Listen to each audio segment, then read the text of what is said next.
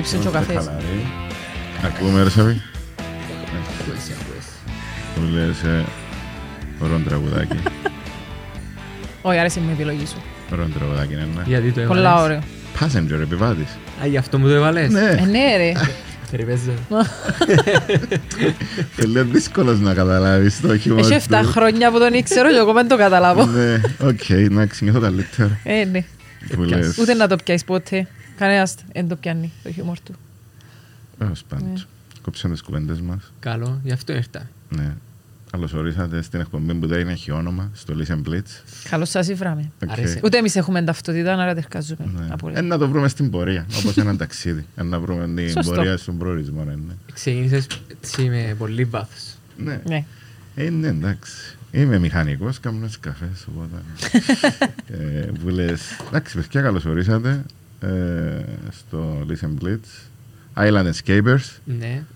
Σκεφτούμε τη μετάφραση σήμερα το πρωί. Πολλά απλή. Οι νησιώτες που σκαπουλάρουν.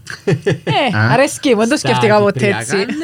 Ναι, οι νησιώτες. Σκαπούλες, ας Οι σκαπούλες, ας πούμε. Στο στρατό έφευγαν πολλές σκαπούλες. Σκαπούλες, καστί. Εγώ δεν έκανα στρατό, δεν μπορώ να ταυτιστώ. Αλλά σκεφτούμε επίσης το άλλο, ότι οι Island Escapers, άμα πάτε να ζήσετε στη στερεάν Ευρώπη, δεν να είστε.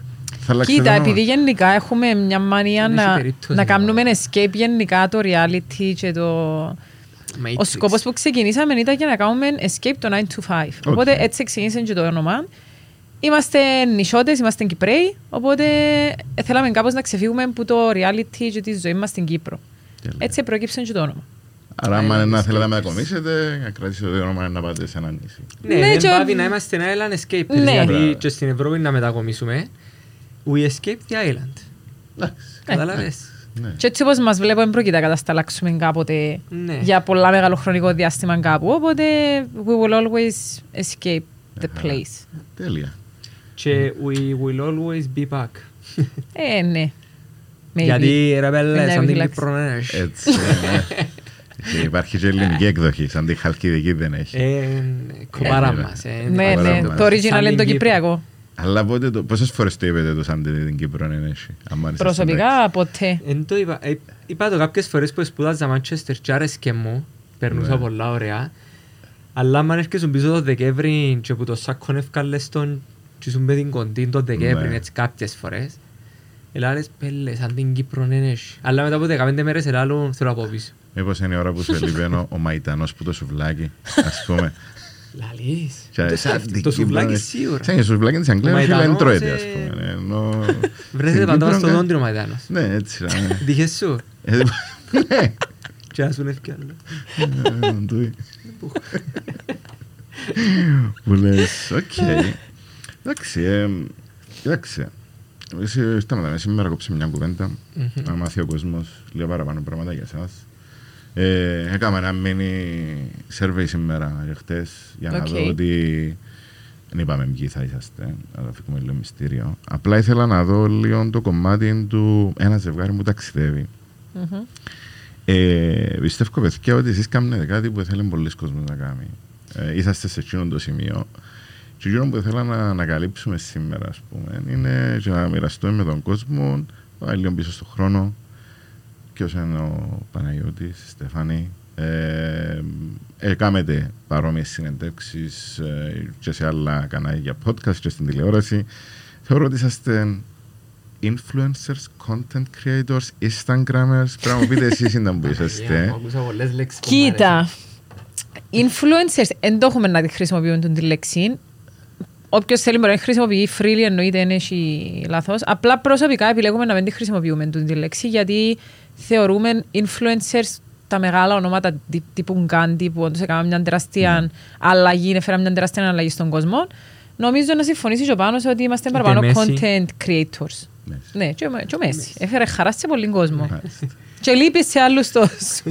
Σε κάποιους ναι. Αλλά ναι, ονομαζόμαστε παραπάνω content creators και πλέον θέλουμε να είμαστε και YouTubers. Ούτε Instagrammers λέγομαστε. Εγώ προσωπικά μισώ το Instagram όσο περίεργον και να ακούετε.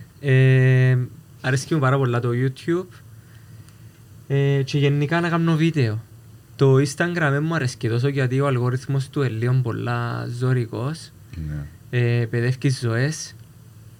Και επηρεάζει τις ζωές μας. Ναι, αλλά ευχαριστούμε το εννοείται. Επειδή εδώ και μας του δίνει την... πώς να το πω. Την ευκαιρία την ευκαιρία να to escape.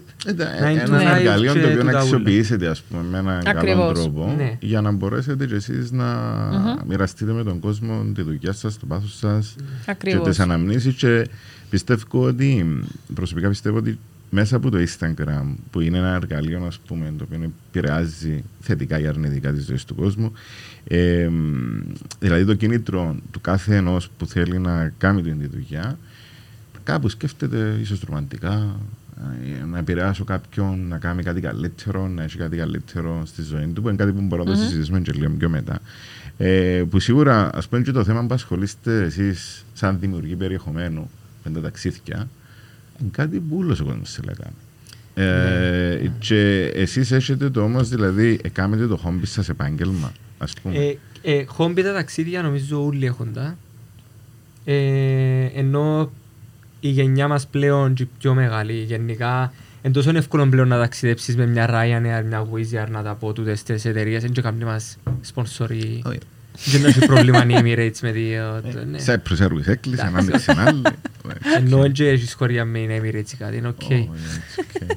Αλλά θέλουν κάνουν, δεν είναι χάντρο. Εντάξει, ένα ανοιχτή πρόταση στην Emirates. Που λες. Ναι, ας πούμε μια Ryanair, Πέτρο, μπορείς να πάεις όπου θέλεις 10, 20 ευρώ, 30, 40, ενώ αν δεν θέλεις να πάεις Ιούλιο-Αύγουστο. Άρα τα ταξίδια πλέον είναι στην καθημερινότητα του κάθε ενός που εφοάται τα αεροπλάνα ή που θέλει όντως να ταξιδεύει. Επιλογές υπάρχουν και για ξενοδοχεία και ούλα, άρα χόμπι είναι για ούλους. Τώρα η δουλειά δεν πάει να είναι δουλειά, ενώ η κάθε δουλειά είναι ζωρική. Σίγουρα έχει δουλειές που είναι πολλά πιο ζωρικές, δεν θέλω να είμαι τόσο κλάμουρ για τη δουλειά μου. Η κάθε δουλειά έχει και τα καλά της και τα κακά της. Ένα σταθώ λίγο στην κουβέντα που είπες πριν, ότι πολλοί να θέλαν να κάνουν τούτο που κάνουμε εμείς. Εγώ να θέλω να το διατυπώσω λίγο διαφορετικά, ότι θέλουν να το κάνουν, να θέλουν να το κάνουν όσο βλέπουν τούτο που βλέπουν στο Instagram. Αν βλέπαν το πίσω κομμάτι. Γιατί σήμερα το πρωί που ετοιμάζομαι για σήμερα, έφερα το άλπου. Το οποίο να σκέφτομαι ότι τι είναι το άλπου, είναι το Instagram της σημερινής εποχής. Σωστό. Και πολλά πιο βάλιο από όλα με ρωτάς εμένα. Σοκ. Απλά τούτο που είπες, Στέφανη, είναι ότι μέσα στο άλπου όταν ευκάλαν φωτογραφίες με την αναλογική φωτογραφική, και βάλες την ώρα που έκλαις. Έβαλες τις καλές στιγμές. Σωστά. Για να έχεις μια ανάμνηση από το παρελθόν και να νοσταλγείς τι ώρα που πέρασα, πώς ήταν και ξέρω εγώ. Το Instagram λειτουργεί με τον ίδιο τρόπο. Λειτουργεί κάπως με τον ίδιο τρόπο, ότι επιλέγουμε να βάλουμε, ας πούμε, μέσα ένα περιεχόμενο το οποίο είναι θετικό, είναι ωραίο και ξέρω εγώ. Και μετά γίνεται χούκο άλλος, εγκιστρώνεται πάνω σε εκείνον το κομμάτι και στο τέλος θαυμάζει και πιστεύει ότι η ζωή τελικά είναι έτσι. Η ζωή, ότι είναι ένα ταξίδι και έναν όμορφο, δεν ξέρω εγώ, αλλά δεν πάει πίσω να σκεφτεί πόση ώρα είναι φάει ο Πάνος, για παράδειγμα, η Στέφανη να κάνει το edit. Γενικά θεωρώ ότι και ακόμα η δημιουργικότητα. Ο κόσμος, και βάλω και τους εαυτούς μας μέσα, γενικά έχει το πράγμα ο άνθρωπος να βλέπει μόνο εκείνον που θέλει να δει. Δηλαδή κάποιες φορές είναι πιο εύκολο να πεις ότι Παναγία μου, Πάνος και η Στέφανη λογικά είναι τυχεροί στη ζωή τους και κάνουν το πράγμα. Ή μπορεί να γεννηθήκα σε μια πλούσια οικογένεια και να έχουν πλούσιον υπόβαθρο και να έχουν έναν καλό background που να τους στηρίζει να κάνουν το πράγμα. Εντάξει, τούτη είναι η εύκολη δικαιολογία. Ακριβώς το θέλω να πω, ότι πολλοί άνθρωποι βασίζονται σε την εύκολη δικαιολογία και θα κάτσουν να αναλογιστούν πόσα εστερηθήκαν τα παιδιά. Έχει 5 χρόνια που στερούνται πράγματα για να κάνουν το πράγμα. Δηλαδή, εγώ παρομοιάζω πάντα τον που κάνουμε με μια επιχείρηση. Μια επιχείρηση που θέλεις να κάνεις, δεν μπορεί ποτέ να σου αποφέρει λεφτά από τον πρώτο χρόνο. Πρέπει να έχεις πολύ υπομονή. Οι παραπάνω επιχειρήσεις χρειάζονται τουλάχιστον 3 χρόνια που να σου επιφέρουν αρκετόν κέρδος. Ο τελευταίος που καιρώνεται πάντα ο μάστρος. Ακριβώς. Αλλά τρώει την παραπάνω φάκα, να το πούμε έτσι. Δουλεύει και παραπάνω πουλούς, αλλά πιάνει τα πιο λίγα. Κοιτάξτε, εμπιστεύω ότι γενικά στη ζωή κάνεις κάτι και εστερείς κάτι άλλο. Δηλαδή, είναι πάντα ένα συγκεκριμένο το δοχείο, το οποίο για να συμπληρωθεί το ένα πρέπει να στρέψει το άλλο. Οπότε, εντάξει, μια οπτική που είναι πολύ σημαντική που άποψη είναι ότι, ναι ρε παιδί μου, είναι όλα τέλεια, βολεμένα. Στην Κύπρο έχουμε το να μιλούμε και πολλά για τις ζωές των άλλων και να σκέφτεσαι, ας πούμε, είναι μπορεί να πει ο ένας, είναι μπορεί να πει ο γείτονας και βλέπεις ότι έβαψαν το σπίτι τους έτσι, έβαψαμε και εμείς και έναν τεράστιο χορκό. Η αλήθεια είναι. Που στο τέλος της ημέρας νομίζω ότι σίγουρα είναι σημαντικό, αλλά νομίζω ότι αν το δούμε και που θέμα ηθάκης, δηλαδή ότι η ηθάκη σας εσάς, ο προορισμός σας είναι ένα ταξίδι που να φτάνετε πάντα κάπου. Και είναι πολλά ξεκουραστό πράγμα. Είναι πολλά ωραίο. Δηλαδή, άμα δεις... Διαφωνείς, Κάθετα.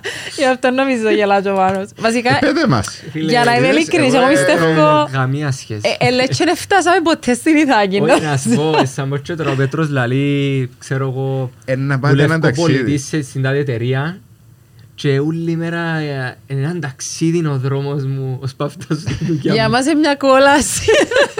24 ώρη κόλαση. Βασικά εντάξει δεν μπορούμε να παραπονιούμαστε. Κάνουμε κάτι που αγαπούμε, αλλά έχουν τα πάντα, έχουν δουλειά που πίσω. Ενώ το ταξίδι μας που είναι η φάση που να φύγουμε από σπίτι μας, ώσπου φτάσουμε στον προορισμό μας, έχει εκτός που την κούραση, γιατί συνήθως να πιάνουν τις πιο φτηνές πτήσεις, γιατί άμα θέλεις να ταξιδεύεις συνέχεια μπορείς να κάνεις afford την Emirates, καλή ώρα η Emirates πάλι. Πιάνουμε πάντα τις πιο φτηνές πτήσεις που θέλουμε να προσέχουμε και εμείς τον budget μας, που είναι η πρώτη μας ταλαιπωρία. Μετά φτάνουμε, ψάχνουμε τις πιο οικονομικές διαμονές σε περίπτωση που έχουμε κάποια συνεργασία με ξενοδοχείο. Taxi is not an option. Ναι, το ταξί είναι option, άρα πρέπει να βρούμε μακριά, πρέπει να βρεις λεωφορείο, πρέπει να βρεις τουκ-τουκ, πρέπει να περπατήσεις μέσα από σκευές.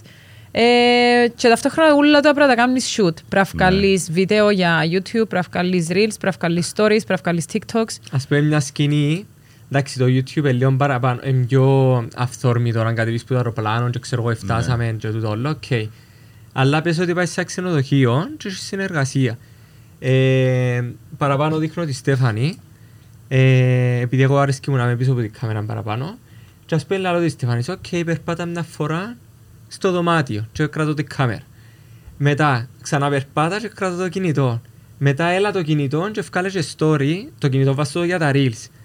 Μετά λέω της, οκ, έλα να μιλήσουμε, ή λαλή μου και ίδια, έλα να μιλήσουμε, να πούμε που ήρθαμε, γιατί είμαστε δαμε.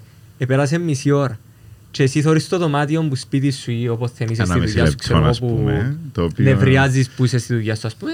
Και θωρείς το και λες, Αναγία μου ρε πέλε, το πιστεύω, για κολόβαρτιος, ο κύριος τον οσακόλας, μαλακίες, κόφκεις το τον πράγμα και κόφτει και λέει, το πιστεύω, περνούν τέλεια.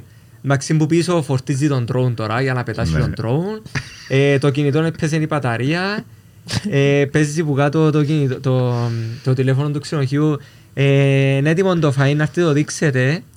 Είσαι και άϊπνος γιατί ταξίδευκες και ομερές. Και παίζει και συναγερμός γιατί έχει emergency. Γιατί έτσι, γιατί να μην σου σπάσει αν ευράσου και εκείνο. Φίλε, είναι πάρα πολλά δύσκολο και το που είναι ότι λαλείς μετά εργάμω το βίντεο τώρα του YouTube να το δουν 100 άτομα και να πιω 20 ευρώ ξανά να το δουν 10.000, 20.000 ενώ να αποφεληθώ που είναι το πράγμα που κάνω τώρα. Δεν ξέρεις, είναι ρίσκο. Ενώ εσύ που πάει δουλειά, όχι εσύ, οποιοσδήποτε που πάει δουλειά ξέρει ότι τέλος της μέρας είναι να βγάλει 50, 60, 70, 100, 200 ευρώ, 500. Σταθερό. Και παραπάνω για αυτόν που ζούμε το κομμάτι, επειδή είναι σίγουροι. Ξέρουν ότι τέλος του μήνα να πιάνουν 1500, 2, 3, 5 και αρέσκει το κομμάτι, αλλά είναι εύκολο τους να λαλούν «Α, εσύ καλά την έχεις και ταξιδεύκεις και δεν πάεις δουλειά όπως πάω εγώ και ταλαιπωρείσαι». Ναι, εννοείται είναι δύσκολο κομμάτι να δουλεύεις κάπου που σ' αρέσκει, τουλάχιστον κάνουμε κάτι που αγαπούμε. Ναι. Αλλά είναι δύσκολο και από την άλλη να το κάνεις με τον άνθρωπο σου, να μοιράζεσαι το ταξίδι με τον άνθρωπο σου και τη δουλειά και να μην ξέρεις αν στο τέλος της ημέρας επικαιρωθείς. Ασχέτως ότι κάποια ξενοδοχεία να σε επικαιρώσουν, ναι. Αλλά δεν ξέρεις στο τέλος της ημέρας αν θα επικαιρωθείς. Είναι αβεβαίο. Αν μπορείς να αγοράσεις αυτοκίνητο, να κάνεις μωρά, να έχεις τσίνα που έχουν όλοι τέλος πάντων. Ναι, ακριβώς. Προορισμοί τώρα μέχρι σήμερα πώς... 40 κάτι. Γύρω στο 45-46. Κάπου τζάμε. Και τούτο συμπεριλαμβάνει πριν είσαστε μαζί. Όχι, μετρούμε μόνο εκείνους που κάνουμε μαζί. Ναι. Έκαναμε και κάποια ξεχωριστά Πριν να γνωριστούμε, αλλά ναι, 46 μαζί, περίπου, 45-46. Έντα μέτρο. Okay. Μετρώ εκείνα που θέλω να πάω. Που είναι πιο πολλά. Εντάξει, νομίζω ότι η ερώτηση είναι λίγο αγαπημένος προορισμός. Κοίτα, εμάστε ερώτηση. Εμάστε ερώτηση, απλά έχεις αγαπημένο προορισμό, δηλαδή... Εμείς έχουμε. Φιλιππίνες. By far. Είναι ο πιο μαγικός τόπος που πήγαμε ποτέ. Είχαμε τη χαρά να πάμε όταν ακόμα δεν ήταν τόσο popular σαν destination, οπότε ήταν και πιο αγνώστοπος. Ο κόσμος απίστευτος, ο πιο καλός κόσμος που γνωρίσαμε ποτέ. Φτηνά. Παφτηνά τότε, το πιο σημαντικό. Είχαμε τη χαρά να το εξερευνήσουμε, γενικά να εξερευνήσουμε τις Φιλιππίνες για περίπου ένα μήνα. Αλλά με σίγουρη συμφωνεί και πάνω ότι με την παραμικρή ευκαιρία να ξαναπάμε πίσω. 100%. Τώρα έχετε προγραμματισμένο ταξίδι? Ναι. Έχουμε προγραμματισμένο να πάμε Κροατία και Κέρκυρα την Κυριακή. Σε 3 μέρες να το πω έτσι. Και μετά έρχομαστε πίσω να τελειώσουμε κάτι δουλειές και μετά Sri Lanka one way που τσάμε και εκεί δεν ήξερα. Άγνωστο. 14 του Οκτώβρη να πάμε Sri Lanka και άγνωστο το return ticket και που να καταλήξουμε. Ναι. Μπορεί να καταλήξουμε καμιά Αμερική, ας πούμε. Μπορεί να καταλήξουμε... You never know. One way ticket. Πάντα one way. Έχετε έτσι κάποια αστείο περιστατικό να μοιραστείτε μαζί μας. Για μέσα σας διακόψουμε μετά. Πίστηκα ότι θα το πω ποτέ, αλλά πρέπει να το πω τώρα. Δεν ξέρω, it's up to you. Αστείο περιστατικό, επικίνδυνο, κάτι έτσι που πραγματικά είπετε «Απαναγιά μου, θα ξαναφάω σουβλάκια στην Κύπρο». Ναι. Εγώ έχω το επικίνδυνο ή το... Το επικίνδυνο, ναι, στον Παλί. Όταν πήγαμε πρώτη φορά Παλί, που εν τω μεταξύ ήταν ένας προορισμός που πάντα θέλαμε να πάμε, πήγαμε και για κάποιο λόγο ήδη που το αεροπλάνο νιώθαμε, είχαμε έναν πολλά negative energy, δεν ξέρω γιατί. Και τέλος πάντων, λίγες μέρες μετά, ανεβήκαμε... 4 χρόνια. Ναι, ανεβήκαμε πάνω στη μοτόρα η ώρα 4 το πρωί, εμείς οι έξυπνοι, με σκοπό να πάμε πάνω σε ηφαίστειο να δούμε την ανατολή του ήλιου. Εμείς εν τω μεταξύ δεν είχαμε κινητά πάνω μας, γιατί είχε ένα άλλο σήμα, obviously, μόνο ο Πάνος είχε local card μες στο κινητό του, οπότε πάντα κάθομουν εγώ πίσω, εκράτουν το κινητό του πάνω και λέω του μεσών του Google Maps που να πηγαίνει. Και σαν πιέναμε η ώρα 4 το πρωί μέσα σκοτεινά, πετάσσεται μια άλλη μοτόρα δίπλα μας και αρπάσουμε που το sharing έτσι και ξεκινά και σούζει μέσα είμαι πας στη μοτόρα για να μου αρπάξει το κινητό. Κατάφερε τα, έπιασε το και έκλεισαν και τα φώτα η μοτόρα και ίσως να φύγει. Εγώ μες στον πανικό, μες στον πανικό εγώ φώναζα το έπιαν μου το κινητό, έπιαν μου το κινητό. Εγώ μου κάπως πέμω. Ούτε που άκουε να μου το λάδω. Γιατί σου σε λαλώ ότι το κινητό με το αξίνε εβούραν, έφυγε κανονικά. Βουρήσαμε τα γυαλίων από πίσω, μετά εντάξει αντιληφθήκαμε ότι πήγαιναμε μέσα σε κάτι στενά μονοπάθηκια πολλά επικίνδυνα. Για κάποιο λόγο ο Πάνος μες στον πανικό μας δεν ξέρω πώς, χωρίς να έχουμε κινητά, χωρίς τίποτα, ήφερε τον δρόμο να πάει πίσω στο ξενοδοχείο που ήταν και 40 λεπτά μακριά. Θυμούμουν έτσι κάτι ταπέλες, πως τίποτα, εντάξει. Και εντάξει, για τις επόμενες μέρες εγώ μου χάλια μαύρα, κάστρεψε μου ταξίδι μούλο, γιατί ένιωθα ότι παραβιάστηκε ο προσωπικός μου χώρος ουσιαστικά. Και εντάξει, νομίζω ότι ήταν η χειρότερη στιγμή που ζήσαμε. Αλλά ξαναπήγαμε πίσω πάλι για να δούμε μια δεύτερη ευκαιρία. Και τελικά πήγαμε και τρίτη και τέταρτη. Τελικά το δεύτερο μας σπίτι είναι στον Παλί. Στον Παλί τελικά.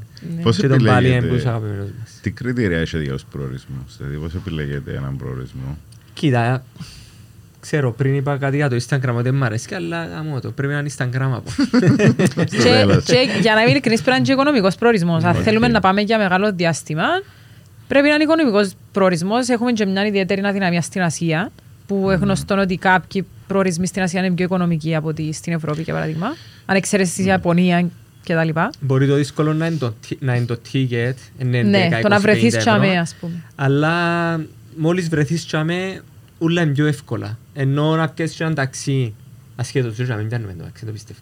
Έχει άλλα options, έχει tuk-tuk, έχει... Ναι, έχεις πολλές επιλογές. Να νοικιάσεις μια μοτόρα που για ένα μήνα μπορεί να σου πέφτει 1,80, 1,90 κάπου τσάμε, ας πούμε. Την ημέρα, ναι. Και ξέρεις, είσαι πιο άνετος. Αν πάνε τα λεφτά, όχι συγκεκριμένα, αλλά έχεις έναν budget για το πράγμα. Δεν μπορείς να πάει τσάπεις, να φω 10.000. Γιατί δεν ξέρεις πώς θα να σου πλέον έχουμε και κάποια πράγματα πας στον bucket list μας που θέλουμε να κάνουμε. Ας πούμε, η Σρι Λάνκα θέλαμε να πάμε 3 χρόνια ήδη. Οπότε ξέραμε ότι σε κάποια φάση θέλουμε να πάμε τζάμε. Και παίζει και τον τεράστιο ρόλο στο που πάμε. Και από τις χώρες που πήγετε, έχει το πιο ωραίο φαγητό ή το πιο ωραίο κρασί? Ούλοι λαλούν φαΐ είναι το Βιετνάμ, αλλά εγώ... Δεν ενθουσιάζει καθόλου το Βιετνάμ. Εγώ να λαλούν πολλά common η απάντηση, αλλά εγώ πιστεύω το καλύτερο φαΐ είναι η Ελλάδα ή η Ιταλία. Ναι, μεσογειακά. Ναι. Άποψη προσωπική. Κρασί θεωρώ Πορτογαλία. Ένα λάλο. Ναι, και η Ιταλία. Έχει καλό κρασί. Ο Πάνος δεν ξέρω, μπορεί να έχει άλλη άποψη. Εντάξει. Και τον Παλί έχει πολλά ωραίο φαΐ. Είναι ωραίο το φαΐ του. Τον Παλί το φαΐ του είναι πας στα κάρβουνα όπως εμάς τα παραπάνω. Ναι. Αλλά είναι με πύρσο, σε καταλαβες. Άλλο το κάρβουνο το Κυπριακό. Και κρέας. Άλλο ρε φίλο Κυπριακό. Κοίτα, στην Ασία υπάρχει πάντα... Άλλος ταξιδεύει και λαλείς. Είναι η φάση που λαλείς σαν την Κύπρο. Κουπέπια, παστουρμάες, λουκάνικα. Χαλούμι. Φίλε, αλήθεια, οπότε ταξιδεύουμε, εγώ χάνω 4-5 κιλά. Ναι. Και εγώ βάλω 4-5 κιλά. Ταξίδια, εγώ χάνω. Χάνει τα ο Πάνος και βάλω τα εγώ. Εντάξει, η Ελλάδα είναι πρώτη. Είναι ευκολία βασικά. Στην Ασία, καλώς ή κακώς, αν και εμείς χτύπα ξύλο, δεν πάθαμε ποτέ δηλητηριάσεις όπως φοβούνται πολλοί. Εν λογικό, στην Ευρώπη είναι λίγο πιο καθαρά, λίγο πιο κοντά στα μέτρα της Κύπρου, να το πω έτσι, οπότε έχεις παραπάνω επιλογές. Αλλά θεωρώ ότι είναι λίγο μύθος ότι στην Ασία δεν μπορείς να φάεις φτηνό και καλό φαΐ, που πολλοί νομίζουν είναι καθαρά και ξέρω εγώ. Πρέπει να πιένεις λίγο με το αίσθηκτο σου, εκείνο που σου φαίνεται καθαρό και καλό, συνήθως είναι οκ. Έχουμε περιπτώσεις που επάθασαν τροφική δηλητηρίαση στις Φιλιππίνες, που ήταν στο καλύτερο εστιατόριο, ήταν το ευρωπαϊκό, να το πω έτσι, το συγυρισμένο, ξέρω εγώ. Και θυμάσαι εγώ. Και τελικά εμείς τρώμε που street market και παθαίναμε τίποτε. Ένα θέμα. Είναι και ατυχία. Και στην Κύπρο ξανά έπαθα εγώ, ή ο καθένας έπαθε παντού. Είναι ατυχία.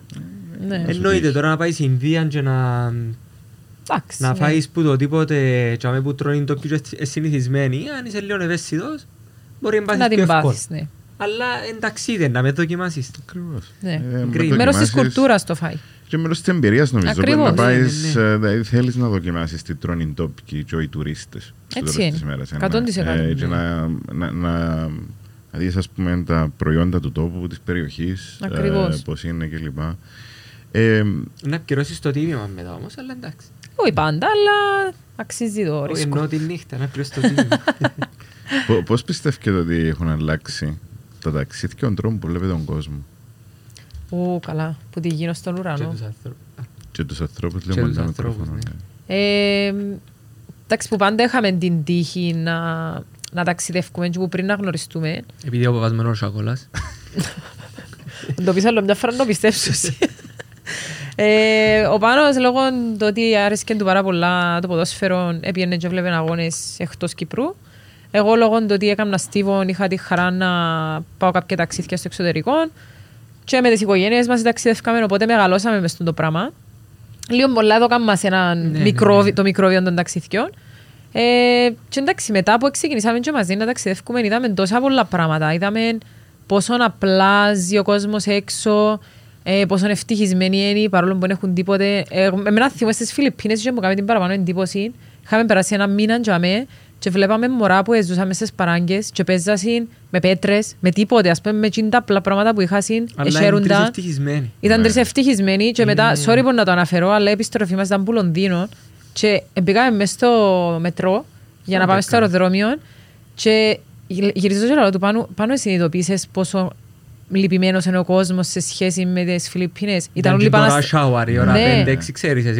όλοι πάνω στα τηλέφωνα, πολλά μίζερα πρόσωπα. Έκανε μου τεράστια εντύπωση το πόσο μεγάλη διαφορά είχε. Ήταν σε 10 ώρες η διαφορά, 15 ώρες. Και επειδή τα μάθηκια μας συνηθίσαν την ευτυχία με μηδενικά λεφτά. Ναι, ζούσαν κυριολεκτικά σε παράγκες, ναι. Και μετά το transition το απότομο στο Λονδίνο ήταν πολλά ξαφνικό. Ας πέν, και εγώ που σπουδάζα Μάντσεστερ και πια πολλές φορές Λονδίνο, όπως ο κάθε Κυπρέος, νομίζω όλοι οι Κυπρέοι πια Λονδίνο. Εν το καταλάβεις. Ας πέν λαλείς, είναι ωραία ζωή, είδαμε και ξέρω εγώ. Αλλά και το transition το πολλά το απότομο. Ναι. Ήταν και η πρώτη φορά που πήγαμε Ασία στις Φιλιππίνες, τότε πριν 4 χρόνια. Και αμέ είδα το ξεκάθαρα. Τι συμβαίνει στην Ευρώπη και γενικά στις πιο εξελιγμένες χώρες. Νομίζω, αν είσαι τουρίστας, θέλεις πολλά πράγματα. Πρέπει να ζήσεις έναν τόπο για να καταλάβεις την πραγματικότητα. Θέλουμε εμείς πολλά να κάνουμε τουρισμό. Έχει περίπτωση να πάμε σε μια χώρα να κάνουμε τουρισμό, πόσο μάλλον στην Ασία και γι' αυτό. Οπότε πάμε στην Ασία να πάμε ένα μήνα να πάμε Φιλιππίνες, αλλά πρέπει να πάμε 2-3 μήνες. Τον που σου είπα και πριν ότι Σρι Λάνκα να πάμε σίγουρα ένα μήνα και μετά να βρεθούμε σε άλλη ασιατική χώρα. Επειδή θέλουμε να κάνουμε bonding με την κουλτούρα. Μπορεί να πάμε και στο καφέ, μπορεί να πάμε και σε εστιατόρια που πάνε να κάτσουμε, να εργαστούμε, να δούμε πώς σκεφτούνται λίγο. Θέλουμε να ζήσουμε σαν locals, να πιάσουμε λίγο από την άβραν τους, ας πούμε. Πολλά ωραία. Εμένα αρέσκαν μου πάντα τα ντοκιμαντέρ τα ταξιδιωτικά. Άντωνι Μπουρντέιν, που ταξιδεύκαν και τρώεν. Δηλαδή, το πράγμα πραγματικά, δηλαδή, να πάει σε μια χώρα ή το Top Gear που έκαναν τα special και έκαναν όλες τις πελάρες του κόσμου, whatever. Το πράγμα όμως διάσου έναν αλλακτικό που το στημένο, προγραμματισμένο, τούτον είναι η ΑΒΓ, πάεις, ας πούμε, οργανώνεις έναν ταξιδιωτικό πρακτορείο, το πρόγραμμα σου και ακολουθάς το και πάεις διακοπές. Οπότε δάμε, ας πούμε, μια άλλη ερώτηση. Εσείς τι προτείνετε σε κάποιον που θέλει να ταξιδέψει, ταξιδιωτικό πρακτορείο ή να χτίσει το πρόγραμμα που μόνος του? Εξαρτάται από το κάθε άτομο. Έχει άτομα που δεν το έχουν και δεν το λέω αρνητικά. Που το φοβούνται. Το αρνητικό κάποιες φορές του ταξιδιωτικού γραφείου είναι ότι πολλές φορές μπορεί να σου οργανώσει το ταξίδι έναν άτομο που είναι πιεγκάσει στην χώρα. Οπότε δεν μπορεί να ξέρει τα in-depth μιας χώρας, για παράδειγμα. Και εξαρτάται και που πάεις, ας πούμε. Εμείς έκαναμε ένα οργανωμένο και όταν ήταν πάσα στη Μαρία, τώρα θα πίσω και ακούει μας και ήρθε μαζί μας. Εμείς που κάνουμε οργανωμένο κάνουμε το πιο φιλικά. Δηλαδή ο άλλος να έρθει και για εμάς, όχι πως είμαστε κάποιοι, αλλά εννοώ να πει πάμε με τους πελούς να γελάσουμε π.χ. και να κάνουμε bonding όλη παρέα. Είναι πιο παρεϊστικό βασικά. Δημιουργείται ένα community, μια κοινότητα, ταξιδιωτική κοινότητα. Ακριβώς. Να σε πάρω, ξέρω εγώ, στο Μαρόκο, πες, ας πούμε, παράδειγμα, και να δεις τα 5 sightseeings και τελειώσει. Εξαρτάται τι θέλεις. Έχει feeling μέσα. Έχω το καλύτερο παράδειγμα. Εμείς, όπως ανέφερε και πριν ο Πάνος, πήγαμε ήδη 3-4 φορές στον Παλί. Έχω γνωστή μου που πήγε στο honeymoon της στον Παλί και είχε μου πει πριν να πάμε την πρώτη φορά, αλλά λίγο θα σας αρέσει καθόλου. Ένα απέσιον, ήταν παντού γεμάτον τουρίστες κτλ. Πάμε εμείς πάλι την πρώτη φορά, εντάξει, συνέβηκε μας και το κακό που μας συνέβηκε. Πάμε ξανά η δεύτερη φορά και στέλνει μας μήνυμα η κοπέλα που είδαν τα stories μας και κάπως, μα εν τον πάλι τούτο. Εν το πιστεύω ότι είναι έτσι μαγικό τον πάλι. Και γελάσαν μου, πήραμε μας σε όλους τους τουριστικούς τους τόπους και εν τούτον στέκουμε και που και σε ποιον που αναφέρα πριν, ότι πολλές φορές τα τουριστικά γραφεία οργανώνουν έναν ταξίδι πολλά basic και πολλά τουριστικό για τους πελάτες τους, χωρίς να έχουν πάει ήδη και να το κάνουν στην experience. Το οποίο νομίζω έχει και μέσα και το κομμάτι της εμπορευματοποίησης, ας πούμε, που άποψη είναι ότι είναι προσφορά, να πιάσεις, αν είσαι καλός πελάτης και φέρνεις καλούς πελάτες, κάνεις καλύτερες τιμές, υπάρχει έναν κέρδος και σου παμούπες, ας πούμε, που πάει από εδώ και από εκεί που εντών το πράγμα. Οπότε και εγώ προσωπικά πιστεύω ότι είναι πολύ σημαντικό να οργανώσεις το ταξίδι μόνος σου, να βρεις, δηλαδή να πάεις τσάμε που είναι τα θέλω σου ή τσάμε που θεωρείς που το Instagram, whatever, που επηρεάζεσαι και μπορείς να έχεις, ας πούμε, την ηρεμία να περάσεις, να κάτσεις να φάεις. Που είπες, που το Instagram πλέον είναι λίγο πιο εύκολα τα πράγματα, όχι λίγο αρκετά πιο εύκολα, γιατί βάλεις ένα hashtag Croatia, Κροατία και τελειώσει. Δηλαδή καλείς σου τόσα πολλά πράγματα ή 5 things to do in Croatia στο YouTube ή πιο συγκεκριμένα στο Split, σε μια, ενώ σου σε μια περιοχή. έχει τόσα πολλά βίντεο και ξέρω εγώ που μπορείς να κατατοπιστείς πολλά πιο εύκολα σε έναν ταξίδι παρά παλιά. Εντάξει, κάποιοι φοβούνται να ταξιδέψουν μόνοι τους στην Ασία. Ναι. Εντάξει, οκ, να πάει σε έναν τουριστικό γραφείο και να τους πεις, εγώ είμαι 25 χρονών, έχετε κανέναν γκρουπ που είναι να μπατσιν την ηλικία, και ούτε να σε πειράξει αν είχαν 50-60 και είναι μητσιένοι. Να κάνεις παρά με που θέλεις. Ναι, αλλά ενώ σου να σου πει, να σου πει, ξέρεις, ενούλοι 60, να δέσει λίγο η παρέα, γιατί είναι και η παρέα το ταξίδι. Ναι. Έχει αρκετούς. Θα μας πει η Μαρία πώς επέρασε στην Ορδανία. Θα μας πει. Μαρία. Εγώ να σας πω, επία στο πρώτο οργανωμένο ταξίδι με τα παιδιά στην Ορδανία. Ναι, εύχομαι να έρθουν κι άλλα, θα είμαι πάντα μαζί σας. Η εμπειρία μου είναι φανταστική. Εκείνο που είπε ο Πάνος πριν ισχύει. Έξερα από πριν τα παιδιά, αλλά όπως τους έβλεπα μέσα στο Instagram, μέσα στο YouTube, είναι λέει και βλέπα το στο reality μαζί τους. Μας έπαιρναν στα μέρη που θα με έπαιρνε κάποιος ανέκλεια μέσω γραφείου, που είναι το τουριστικό. Έζησα μαζί τους στην Ιορδανία. Πήραμε στην αγορά π.χ. και είπαμε μου σε ποιο κατάστημα να μπω. Μου αφήσαν στα τουριστικά καταστήματα που ήταν να με κλέψουν, που ήταν.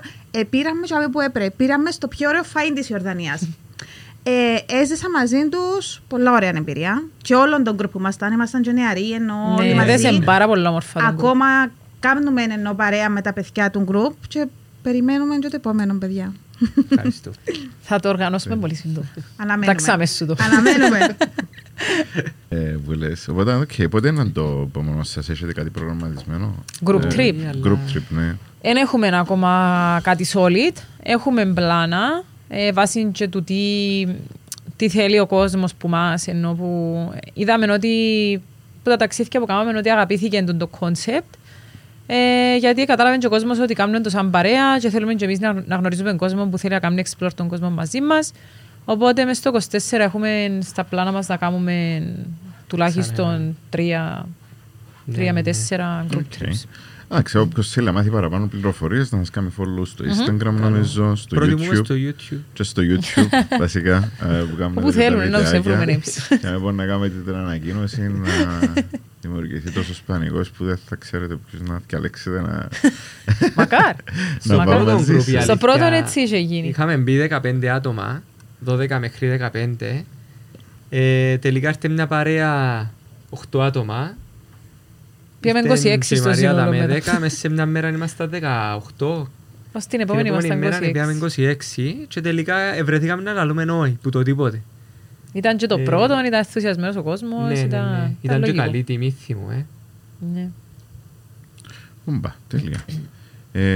Που για μέσα εντάξει, νομίζω να πέρα από τα ταξίδια. Εγώ ήθελα να πούμε και 2-3 άλλα πράγματα σήμερα για την εποχή και όπως συζητούσαμε πριν για το Instagram. Που εντάξει, εγώ προσωπικά παρακολουθώ πολλά podcasts και βίντεο κλπ. Που κάνουν συνέντευξη παρόμοιους δημιουργούς περιεχομένων όπως εσάς. Ναι. Αλλά ρε παιδιά, κανένα συζητά την εξάρτηση που έχουμε όλοι που ακινήτα. Γιατί πιάνουμε το δεδομένο. Ενώ χάνουμε την πραγματικότητα. Και εγώ πιστεύω ότι όσο πιο πολλά το μοιραζόμαστε, τόσο παραπάνω το καταλαβαίνουμε και συνειδητοποιούμε την πραγματικότητα. Δηλαδή, το ότι ξυπνάς το πρωί να κοιτάξεις, να κάνεις μετά κάνεις το έναν και ξανακοιτάξεις μια έννοια για έναν κόσμο ψηφιακό και ψεύτικο που ένας διακόπτης είναι. Πράγματι. Ένας διακόπτης είναι αν το σκεφτείς. Ναι. Οπότε εμείς είμαστε λίγο τυχεροί που ζήσαμε και μια άλλη εποχή και ζήσαμε την εξέλιξη, αλλά τα μωρά ενώ ότι που μεγαλώνουν μέσα σε αυτόν τον κόσμο, ας πούμε. Ναι. Οπότε, να έρθω μετά στο διακόπτη. Απλά λίγο έτσι προσωπική είναι εμπειρία, εσείς μεταξύ σας πώς το χειρίζεστε. Εμπιστεύω ότι κάποιος λέει είμαι εξαρτημένος ή δεν είμαι εξαρτημένος. Είναι μαύρον και άσπρον. Έχει πολλά εξαρτημένους και λίγο εξαρτημένους. Αλλά καθόλου νομίζω σπάνια. Κοίτα, εγώ από την πλευρά μου να έλεγα ότι εκείνοι που τουλάχιστον λαλούν ότι δουλεύουν με το Instagram όπως καλή ώρα εμείς, πιστεύω ότι αν κάποιος πει ότι είναι εξαρτημένος που το τηλέφωνο του ή αν υπήρξε εξαρτημένος, ψέμα. 100%. Περάσαμε και εμείς που μια φάση πολλά περίεργη που έγιναμε obsessed λόγω του ότι είναι η δουλειά μας και όλη μας η δουλειά κινείται μέσα από τα social media. Πιστεύω ότι όλοι που ασχολούνται επαγγελματικά με τα social media να περάσουν τη φάση και κάποιοι περνούν για χρόνια. Εμείς ευτυχώς σε κάποια φάση συνειδητοποιήσαμε την εξάρτηση που είχαμε και μετριάσαμε το αρκετά, πιστεύω. Σε κάποια φάση η πλάκα είναι, αναφέρα το και του Πάνου μια άλλη φορά, είναι ότι η δουλειά που κάνουμε την επειδή όσον κακόν και αν ακούεται μας κοφτεί που τις απόψεις των άλλων. Δηλαδή ακούσαμε πάρα πολλά πράγματα, μας έκοφτε που τις απόψεις των άλλων ήταν να σταματούσαμε από τους πρώτους 6 μήνες που τα ακούμε. Όχι με κοφτεί απόψη των άλλων πον καιρό μου και ο χρόνων. Ο Πάνος ναι, το συζητώ, ευτυχώς μετά έκαμε με σαν τα μούτρα του. Είναι αλήθεια. Και ο λόγος που είμαστε τώρα σήμερα δαμε, εν λόγω του ότι ο Πάνος γεννήθηκε με το mentality, ευτυχώς μετάδοσε μου το και εμένα. Και θεωρώ ότι ένα αστείο και υποκριτικό που τη μια να λαλούμε ότι μας κοφτεί η απόψη των άλλων και γι' αυτόν κάνουμε τον που κάνουμε και που την άλλη να μας κόφτουν για παράδειγμα ο αριθμός των likes και των followers και όλων τούτων. Εννοείται χρειαζόμαστε για τη δουλειά μας, αλλά δεν πρέπει να σου καθορίζουν τη ζωή κάποια αριθμοί. Με κοφτεί η αρνητική άποψη των άλλων που επηρεάζει τον άνθρωπο. Ναι, φυσικά. Δηλαδή εννοείται αρέσκει μου να έρθει κάποιος φίλος μου, ξέρω εγώ, και να μου πει αρέσκει μου και που κάνεις. Μπράβο σου και χαίρομαι, αρέσκει μου τούτο. Εννοείται αρέσκει μου ακόμα και τα αρνητικά. Τα αρνητικά αρέσκει μου παραπάνω βέβαια. Ναι, άμα ξέρεις με ποιαν πρόθεση έρχεται. Με επηρεάζει. Δεν έχει περίπτωση να με επηρεάσει. Ούτε το καλό ούτε το κακό με επηρεάζει. Δηλαδή, όταν λέτε αρνητικά, τι είδους αρνητικά σχόλια, ας πούμε. Εντάξει, τα αρνητικά σχόλια δεν και άλλους σου ήταν μπροστά σου. Ακούσταν, είσαι τυχερός. Έσαι για να στείλω comments, μηνύματα, να σας πούν κάτι. Κοίτα, στο μήνυμα είναι βούλοι καυκαζίες και ξέρω, αλλά μπροστά να σου πει την άποψη του άλλου σε λίγο... Μήνυμα, εντάξει, έτυχε να πιάσουμε. Τα μηνύματα που πιάσαμε για καλή μας τύχη ήταν μηνύματα που δεν έπρεπε να έρθουν σε εμάς και κατά λάθος έστειλαν τα σε εμάς. Πριν το unsend. Ναι, δεν υπήρχε το unsend ευτυχώς για μας και δυστυχώς για εκείνους. Κάμε και κάτι άσχημα comments στο TikTok.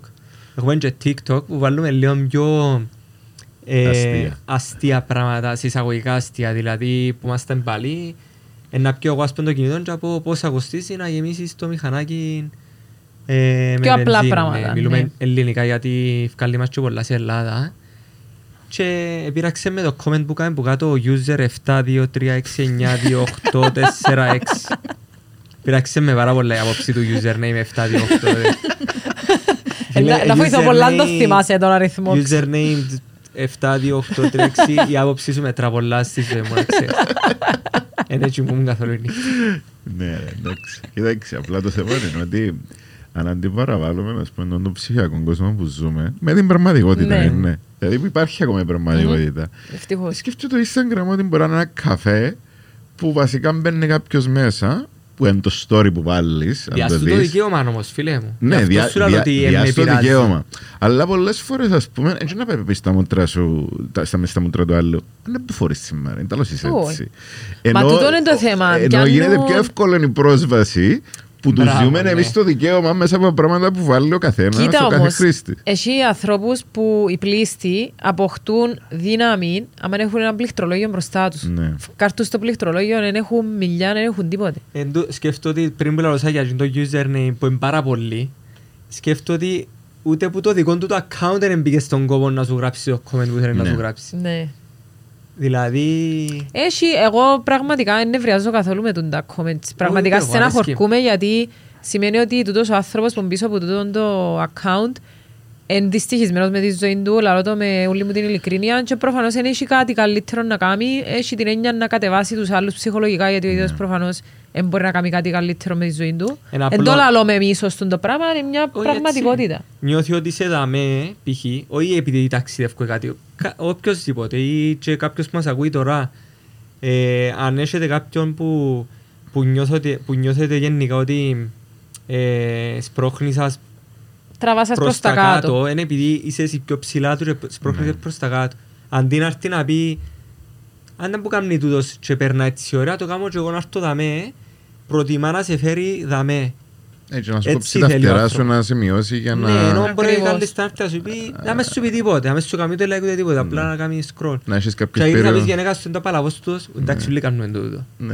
Απλά εντάξει νομίζω το θέμα είναι ότι η κοινωνία που πηγάζει μέσα από τα ταξίδια είναι ότι σπάζουν οι περιοριστικές πεποιθήσεις που έχει ο καθένας.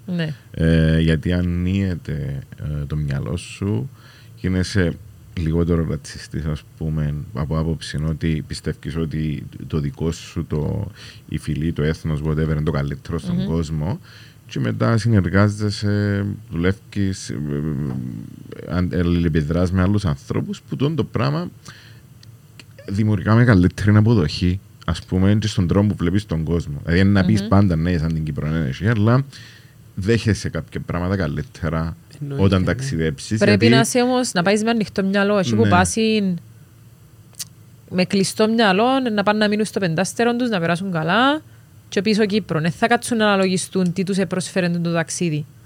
Αρκετοί, όχι όλοι, αλλά αρκετοί κάνουν το πράγμα. Και μπορώ να σου πει, επία και εγώ πάλι, που επίες, έμεινα στο Πουτ, στο πεντάστερο, 5 μέρες. Έφαγες έξω σε εστιατόριο, όχι, έτρωα μόνο από το ξενοδοχείο γιατί φοβούμαι. Δεν έκαμες experience στη χώρα ούτε τους ανθρώπους. Επίες σε μια ζούγκλα και έμεινες σε ξενοδοχείο. Το πώς είναι να γνωρίσεις τον κόσμο, να μπεις σπίτι τους εισαγωγικά. Ακριβώς, πολύ σημαντικό τούτο νομίζω, μέσα από τα εμπειρίες. Ερώτηση δίλημμα νομίζω. Αν αύριο πέφτουν οι διακόψεις στο Instagram, του YouTube, εντάξει, και θα ανεβάσουμε το επεισόδιο της εκπομπής που είναι σε όνομα. Τι μπορούμε να κάνουμε έτσι. Να συνεχίσουμε. Να ταξιδεύκετε και να κάνετε αναλογική φωτογραφική. Περκυκλήσει το Instagram. Πολλές φορές που δεν. Πάρα πολλές φορές. Εσού άλλο ψέματα. Ο λόγος που το λαλούμε είναι επειδή... Αλλά το YouTube όχι. Κοίτα, αν κλείσουν και τα δυο. Εμείς ο λόγος που ξεκινήσαμε το πράγμα είναι επειδή είμαστε σε δουλειές που μας έκαναν δυστυχισμένους, δεν είχαμε χρόνο ένας για τον άλλον, οπότε ξέραμε ότι αγαπούμε και πάρα πολλά τα ταξίδια και θέλαμε να έχουμε χρόνο ποιοτικό μαζί, να έχουμε εμπειρίες και γι' αυτό δεν διαλέξαμε το πράγμα. Οπότε αν αύριο μεθαύριο κλείσουν τα social media, εμείς να συνεχίσουμε να ταξιδεύουμε και να βρούμε άλλον τρόπο να βγάλουμε λεφτά. Σίγουρα θα έχουμε τον τρόπο να βγάλουμε λεφτά, αλλά αποκτήσαμε και αρκετά skills μέσα από το πράγμα, άρα θα μας κόψει. Anyway, τα social media, να το πω έτσι, ήταν το αρχικό μας tool για να ξεφύγουμε από το 9 to 5. Μετά χρησιμοποιήσαμε το πράγμα για να κάνουμε άλλες επιχειρήσεις. Που θέλω να καταλήξω. Εν ταξιδεύκετε για τα social media. Ταξιδεύκετε πρώτα για εσάς, για να είστε εσείς καλά. Εννοείται. Και μετά να ανεβάσετε και να μοιραστείτε με τον κόσμο το περιεχόμενο. Απλά δυστυχώς παίρνουμε, και όπου πάμε και στην αρχή, είναι ότι ταξιδεύουμε για περνούμε καλά, εννοείται, αλλά επειδή είναι τα λεφτά μας, εγκάπουμε στη μέση πλέον. Είναι ο βιοπορισμός σας στο τέλος της ημέρας. Και εσύ μπορεί να πάεις Βιετνάμ π.χ. και να περάσεις 15 μέρες γεμάτες τέλειες. Εμείς και στις 15 μέρες, επειδή μπορεί να βρέσει και να είμαστε στην μοτορά 4 ώρες που έγινε, μα πρέπει να βγει σκηνή πώς ευρεθήκα από το place A to the place B, ενώ που το μέρος Α στο μέρος Β πρέπει να βγάλω in between κάτι, ότι επία. Εάν βρέσει πρέπει να βρω μια λύση. Πώς είναι να βγάλω, τι είναι να δείξω. Άρα πρέπει να πετάσω τον drone, πρέπει να πω κάτι. Μα είναι μίλησα, είναι εύκολα story, είναι εύκολα το βίντεο. Κοίτα ότι και τούτα όλα κάνουν σε λίγο πιο νευρικό στο ταξίδι. Ναι, και ότι ως ένα σημείο στερήσουν στιγμές που το ταξίδι, στερήσουν τες. Αλλά αν το πάρουμε διαφορετικά, αν δεν έκαναν τη δουλειά, ήταν να είμαστε σε μια γραφειακή δουλειά που να μας στερούσαν τη ζωή μας ολόκληρη. Άρα το ότι μας στερούν και τα βίντεο κάποιο χρόνο που τα ταξίδια, it's part of the job. Ενώ δεν έχει δουλειά που να έχει μόνο θετικά και μπορείς απλά να την απολαμβάνεις. Έχει πολλή δουλειά που πίσω. Σίγουρα, πάντα. Αλλά τα θετικά για μας είναι πολλά παραπάνω από τα αρνητικά. Εννοείται. Πολλά σημαντικό. Αν να κάνετε οικογένεια, προσωπική ερώτηση, αν θέλετε πάντα. Τέλεια, να βγάλουμε παραπάνω. Εννοείται να απαντήσουμε. Ναι, ούτε καν έχει τσάς να σταματήσουμε. Απλά προσαρμόζεις τα. Τούτος ο μύθος, μπορείς να φανταστείς πόσες φορές ήρθαν και είπαν μας άτε είναι το ωραία που περνάτε, τώρα που να κάνετε οικογένεια, να δείτε και να σταματήσετε. Η Μαρία είναι η καλύτερη που ούλους. Η Μαρία ήρθε μόνη της στο ταξίδι. Και όχι μόνο τούτο, ταξιδεύει συνέχεια με τον άντραν της. σε λίγο καιρό να ταξιδεύει με τα μωρά της. Όλα στο μυαλό, παιδιά. Όλα στο μυαλό. Ακριβώς, όπως το είπε η Μαρία που είναι και έμπειρη της οικογένειας. Εννοείται αλλάξε κάτι, εννοείται, οι προτεραιότητες σου εννοείται. Να κάνεις όσα θέλεις, αλλά είναι πολλά εύκολο. It's up to you. Είδες, έχουμε την Μαρία Δαμέ που είναι το καλύτερο παράδειγμα για να μας πει. Είναι πολλά εύκολο. Και για εσάς είμαι σίγουρη, αν κάνετε μωρά, να είσαστε travelers, οικογένεια travelers. Να σου πω και κάτι, ο τρίποδας είναι και 3-4 κιλά, το μωρό είναι 6-7, άρα εντάξει, να χρησιμοποιείς σαν τρίποδα. Να πραβκαλούν το ψωμί τους. Όχι, κακά τα αστεία, εννοείται ότι κάνουμε και εμείς πράγματα τα οποία με το μωρό θα μπορούμε να τα κάνουμε. Σίγουρα, ναι. Μπορεί να πούμε, φκένουμε πάσιμο τώρα στο Βιετνάμ, πάμε σε 4 ώρες να βρεθούμε τζαμέ, εννοείται μου μωρό είναι τόσο απλό. Αν και είδαμε Γερμανούς να το κάνουν με μωρό 2 χρονών, πας στη μοτόρα. Είναι λίγο πιο δύσκολο, δηλαδή στη μια ώρα να σταματήσει να κατουρίσει, να φάει. Οι οικογένειες μένουν σε βαν. Πολλούς που είδαν στο YouTube, οικογένειες με βαν. Και πολλά παραδείγματα. Και το exposure, όχι πως να εκμεταλλεύουμε το μωρό, απλά business wise το exposure είναι πολλά παραπάνω.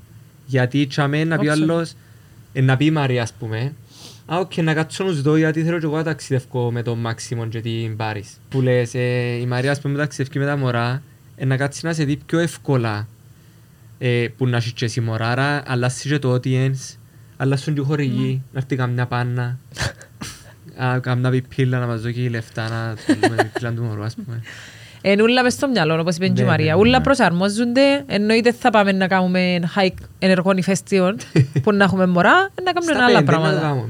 Που να μεγαλώσουν, να τα κάνουμε. Πολλά θετικό το μήνυμα τούτο, γιατί εγώ νομίζω ότι και από προσωπική εμπειρία που ταξιδεύω, είναι ότι πάντα τις μέρες πριν το ταξίδι υπάρχει έτσι ένας πανικός, έναν άγχος του να κατημάσω, να πιάσω όλα που χρειάζομαι κλπ. Και στο τέλος μου καθίσει μες στο αεροπλάνο, συνειδητοποιάζω ότι εντάξει. Καταφέρα τα. Ας πούμε έφυγα και μετά εντάξει, εν και πάω κάπου που είναι πολιτισμό, να έβρω κάτι και να αξίασα κάτι. Και που θέλω να σου πω είναι ότι πολλές φορές νομίζω απλά περιορίζουμε εμείς τον εαυτό μας, γιατί στο τέλος της μέρας τι είναι να μείνει.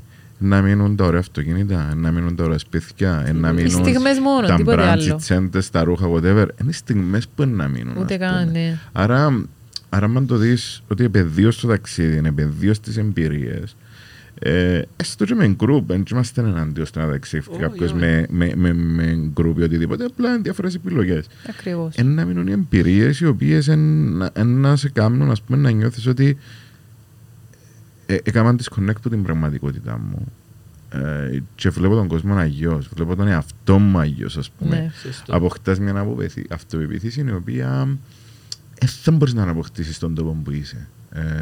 Γιατί φεύγεις, θωρείς κάποια πράγματα από απόσταση και ξέρεις, είναι πολλά ενδιαφέρον να σκεφτεί κανείς πόσες σκέψεις κάνουν το μυαλό μας κάθε μέρα που γίνονται σαν αρνητικές ή θετικές, ας πούμε, επηρεάζουν την ψυχολογία σου.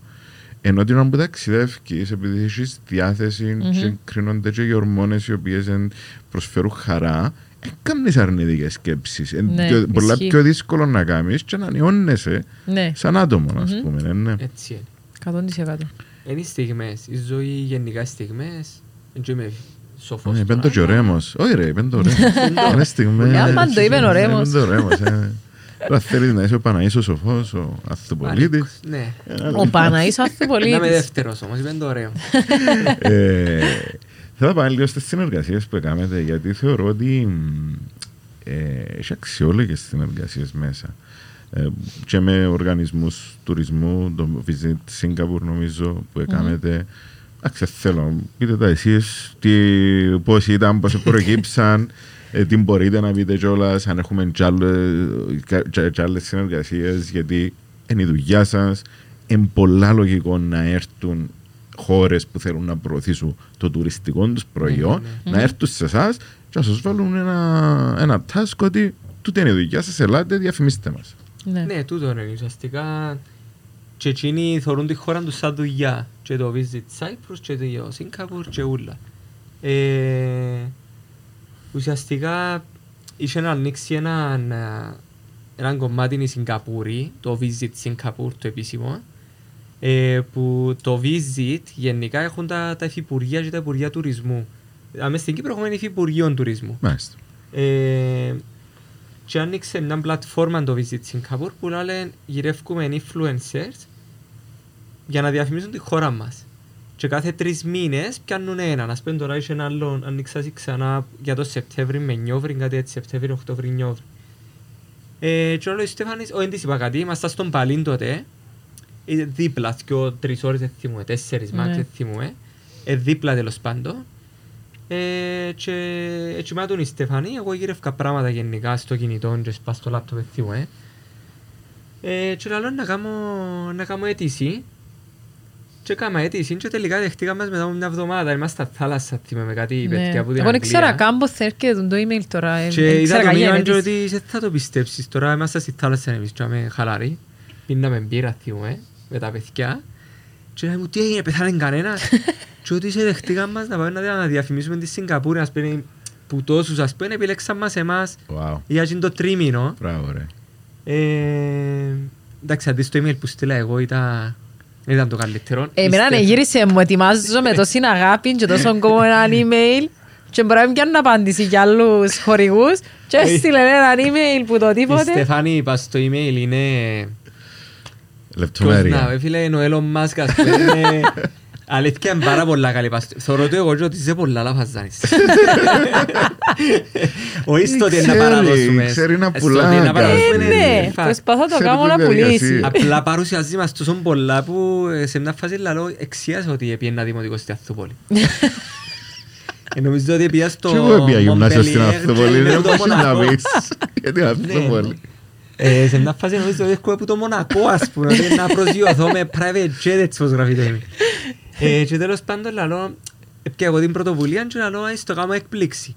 Αν δεις το email, δεν το πιστεύω ότι δέχτηκα και το πράγμα. Ούτε εγώ για να είμαι Ήταν ειλικρινής. τη δουλειά σας, παιδιά. Ευτυχώς εκάλυψε η δουλειά μας. Ήταν τη δουλειά σας, άρα παίζουν όλα ρόλο. Ναι. Τα reels σας, τις φωτογραφίες σας, τα βιντεάκια σας.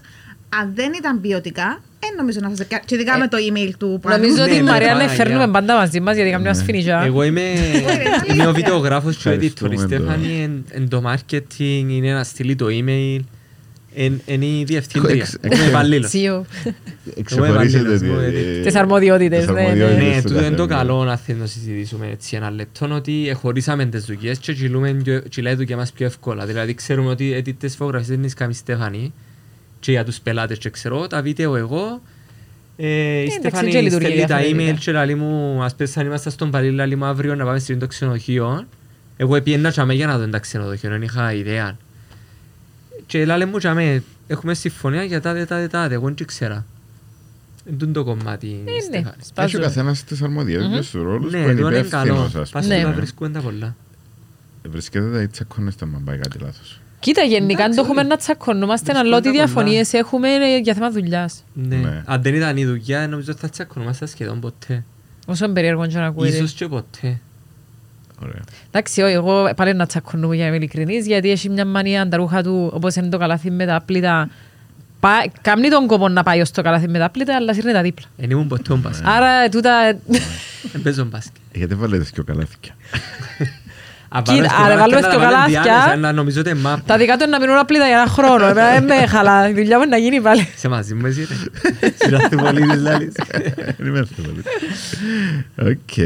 Αλλά για να πάμε πίσω στο κομμάτι με συνεργασίες, εγώ βλέπω με μεγάλη μου χαρά ότι αν και η αγορά της Κύπρου για αρκετό διάστημα ήταν πίσω σε σχέση με το influencer marketing, ξεκινούν και κάνουν κάποια σωστά βήματα ανήλιων το μυαλό των επιχειρήσεων όσων έχει να κάνει με το influencer marketing, αν και στο εξωτερικό είναι πολλά πιο ανοιχτή αγορά, πολλά πιο εύκολα πιάνεις συνεργασίες πληρωμένες, ως content creator μπορείς να βγάλεις τρελά λεφτά στο εξωτερικό. Στην Κύπρο είναι λίγο πιο κλειστή η αγορά ακόμα. Τώρα να κάνουμε και μια συνεργασία με το Visit Cyprus. Πολλά ωραία. Που και τα λεφτά και για μέ, δεν θέλω να αναφέρω τα λεφτά, αλλά βλέπω ότι το Visit Cyprus δει αρκετά λεφτά στους influencers του εξωτερικού. Ναι, αλλά την ίδια φορά επιλέξαν influencers Κυπραίους. Ναι, επιλέξαν και Κυπραίους, αλλά φέρνουν και συνεχώς που το εξωτερικό. Δηλαδή, Έχουμε έναν φίλο μας, ο οποίος τον γνωρίσαμε μέσα από τα ταξίδια, που είναι μες στο κομμάτι του Visit Cyprus και κάνουν τεράστιες προσπάθειες για την Κύπρο. Όσον και δεν το πιστεύουμε ή υποτιμούμε την Κύπρο, κάνουν πράγματα που άλλα κάνουν visit δεν τα εξαιρετική κάνουν. δουλειά. Είναι πολύ σημαντικό τούτο, γιατί μην ξεχνάτε ένα από τα τουριστικά, δηλαδή το τουριστικό μας προϊόν είναι εκείνο που πάει στο εξωτερικό και ξέρουν την Κύπρο για το πρώτα για τον και μεγάλα τουρισμό. εισοδήματα Ναι. το τουρισμός. Άρα Ναι. πρέπει να το κρατήσουμε, ας πούμε, και με καλύτερο τρόπο και σίγουρα αν έχεις έναν όμορφο νησί, ας πούμε, πρέπει να δεικνύεις πάντα Το τις προϊόν ομορφιές μας του. είναι εξαιρετικό. Εγώ θεωρώ ότι η Κύπρος έχει πολλά πράγματα που άλλες χώρες να τα ζηλεύκαν και Και το ζηλεύκουν τα. πιστεύουμε ότι έχει τεράστιο. Για νησί έχει πολλά καλό budget Ναι. να φέρνει influencers και ξέρω εγώ. Και κάνουν πολλά σωστές κινήσεις. Μια ομάδα πολλά open-minded που δουλεύει για μέ και με πολλά όμορφες ιδέες και θεωρώ ότι αν στηριχτούν οι ιδέες τους που το Υφυπουργείο Τουρισμού να γίνει πολλά δυνατόν το τουριστικό προϊόν της Κύπρου. Πάρα πολύ σημαντικό. Ναι. Πότε ευκαινούν, κάνετε κάποια φιλμάκια, βιντεάκια, το οποίο είναι Είχαμε τη χαρά να είμαστε τα άτομα που είναι μέσα στο επόμενο προωθητικό βίντεο του Visit πρωταγωνιστές Cyprus. τέλος πάντων του βίντεο. Ναι, να βγουν κάποια πολλά ωραία βίντεο τώρα, κάποια φιλμάκια που να είμαστε μέσα. Με άλλων βιντεογράφων και τούτα ούλα και editors. Και τώρα να κάνουμε create και εμείς. Αλλά να κάνουμε και εμείς create τα δικά μας. Εκτός που είναι. Ναι. Είχε 5 καλύτεροι τόποι για να φας στην Κύπρο ή για να επισκεφθείς ή 5 καλύτερες θάλασσες. Να αναδείξουμε βασικά το τουριστικό προϊόν της Κύπρου μέσα από τα δικά μας μάθηκια, μέσα από το μάτι ενός traveler. Άρα αναμένουμε στα κανάλια του Visit Cyprus να δούμε το καινούργιο σπορ. Αναμένουμε και εμείς. Εξαιρέσαμε να αναφέρουμε ξανά, reminder, ότι όσοι κάνετε follow τα παιδιά στο Island Escapers, YouTube, TikTok, Instagram, όπου θέλεις. Έχει τίποτε άλλο. Κάμετε μας και εμάς στο ListenBlitz Σωστό. για να έχουμε και εμείς να πιάσουμε κάποιον πλοίο που τη φήμη σας αν γίνεται. Το αντίθετο, να πιάνει σπίτι δική Σίγουρα να πούμε ότι όσοι πιστεύουν ότι αυτό το περιεχόμενο που συζητούμε σήμερα αξίζει να το ακούσουν και άλλοι, να το μοιραστούν μαζί τους για να μας βοηθήσει και εμάς το κανάλι με το να αυξήσουμε το περιεχόμενο που δημιουργούμε και κάνουμε. Οπότε, εντάξει, ήταν μια μικρή παρέσθεση. Εντάξει, τώρα να σου πω κάτι άλλο, να είμαι ειλικρινής, δεν έχω κάτι άλλο να σας ρωτήσω. Ας σε καλύψαμε, καλό. Εμείς μπορούμε να μιλούμε για ώρες για τα ταξίδια. Θέλετε να μιλήσουμε λίγο για σένα ή... Όχι, εντάξει. Άλλη φορά. Άλλη φορά, να μου κάνετε εσείς συνέντευξη. Σηκώνουμε εμείς συνέντευξη, αλλάξουμε καρέκλες. Απλά νομίζω ότι έτσι, για το κλείσιμο, επειδή έχει ώρα που είναι το καπέλο δάμε, και πάσαν να μην το ανοίξουμε. Είδες μας, φρόνιμοι, ναι. Ναι, σίγουρα να ανοίξετε, ναι. Όχι, να ανοίξαμε. Είμαστε κύριοι. Οκ. Ούλα. Τέλεια. Λοιπόν, θέλετε να το σηκώσετε. Στέφανη. Να δούμε τι έχει κάτω του καπέλο. Φοβούμαι ζωντανό. Πίσω σου καμνάν κουφί. Όχι. Θα το σηκώσεις Στέφανη. Έχεις άλλα πράγματα από εδώ. Λοιπόν, Να τα βγάλω. ναι. Πιαστήκα σε τα... Σταμάτα ρε.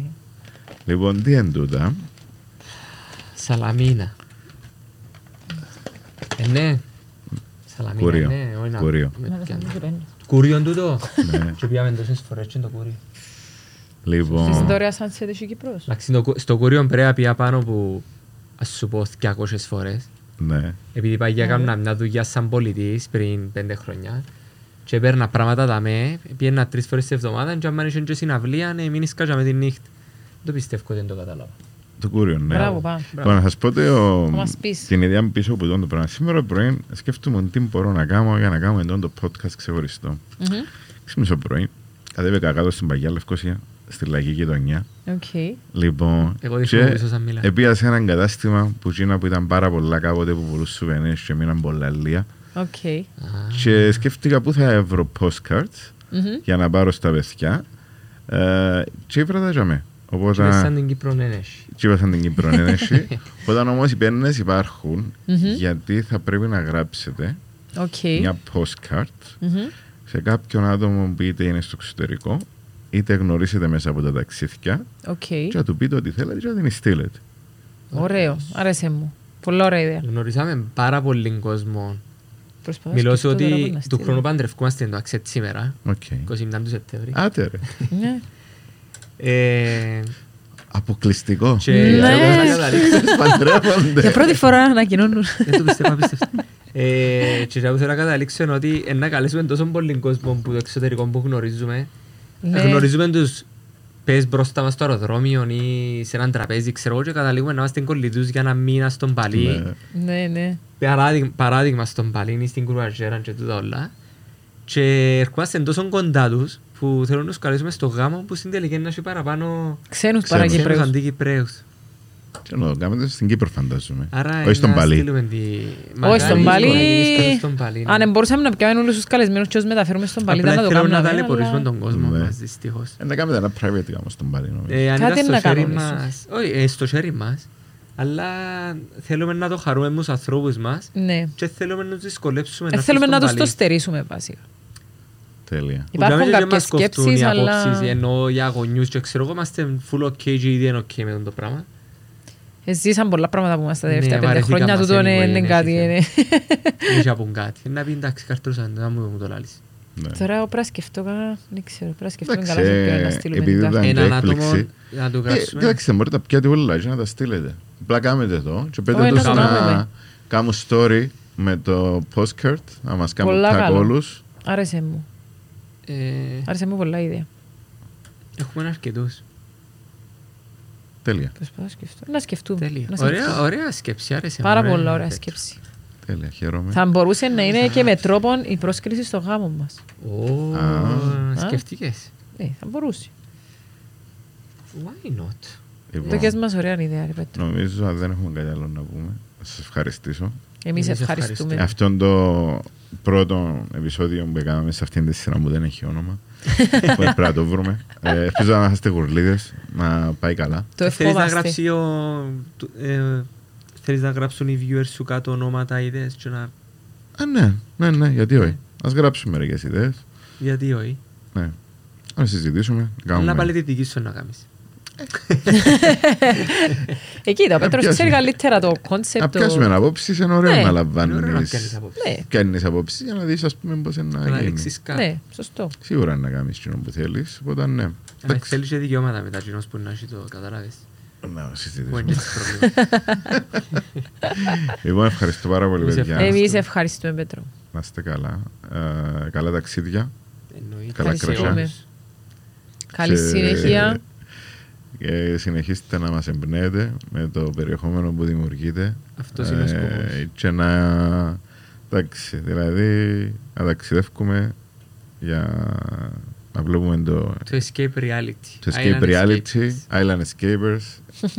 Escape the matrix. Και μακάρι κάποιος που μας ακούει, αν θέλει παρέα, να ταξιδέψει και έχει την παρέα να το κάνει. Και βρίσκει δικαιολογίες. Ναι. Ευχαρίστως να πάμε παρέα να εξερευνήσουμε τον κόσμο. Είσαστε προσιτοί. Στέλνω μηνύματάκι στο Instagram. Που μπορούν να σας προσεγγίσουν. Τέλεια. Ευχαριστώ πάρα πολύ. Εμείς. Να είστε καλά.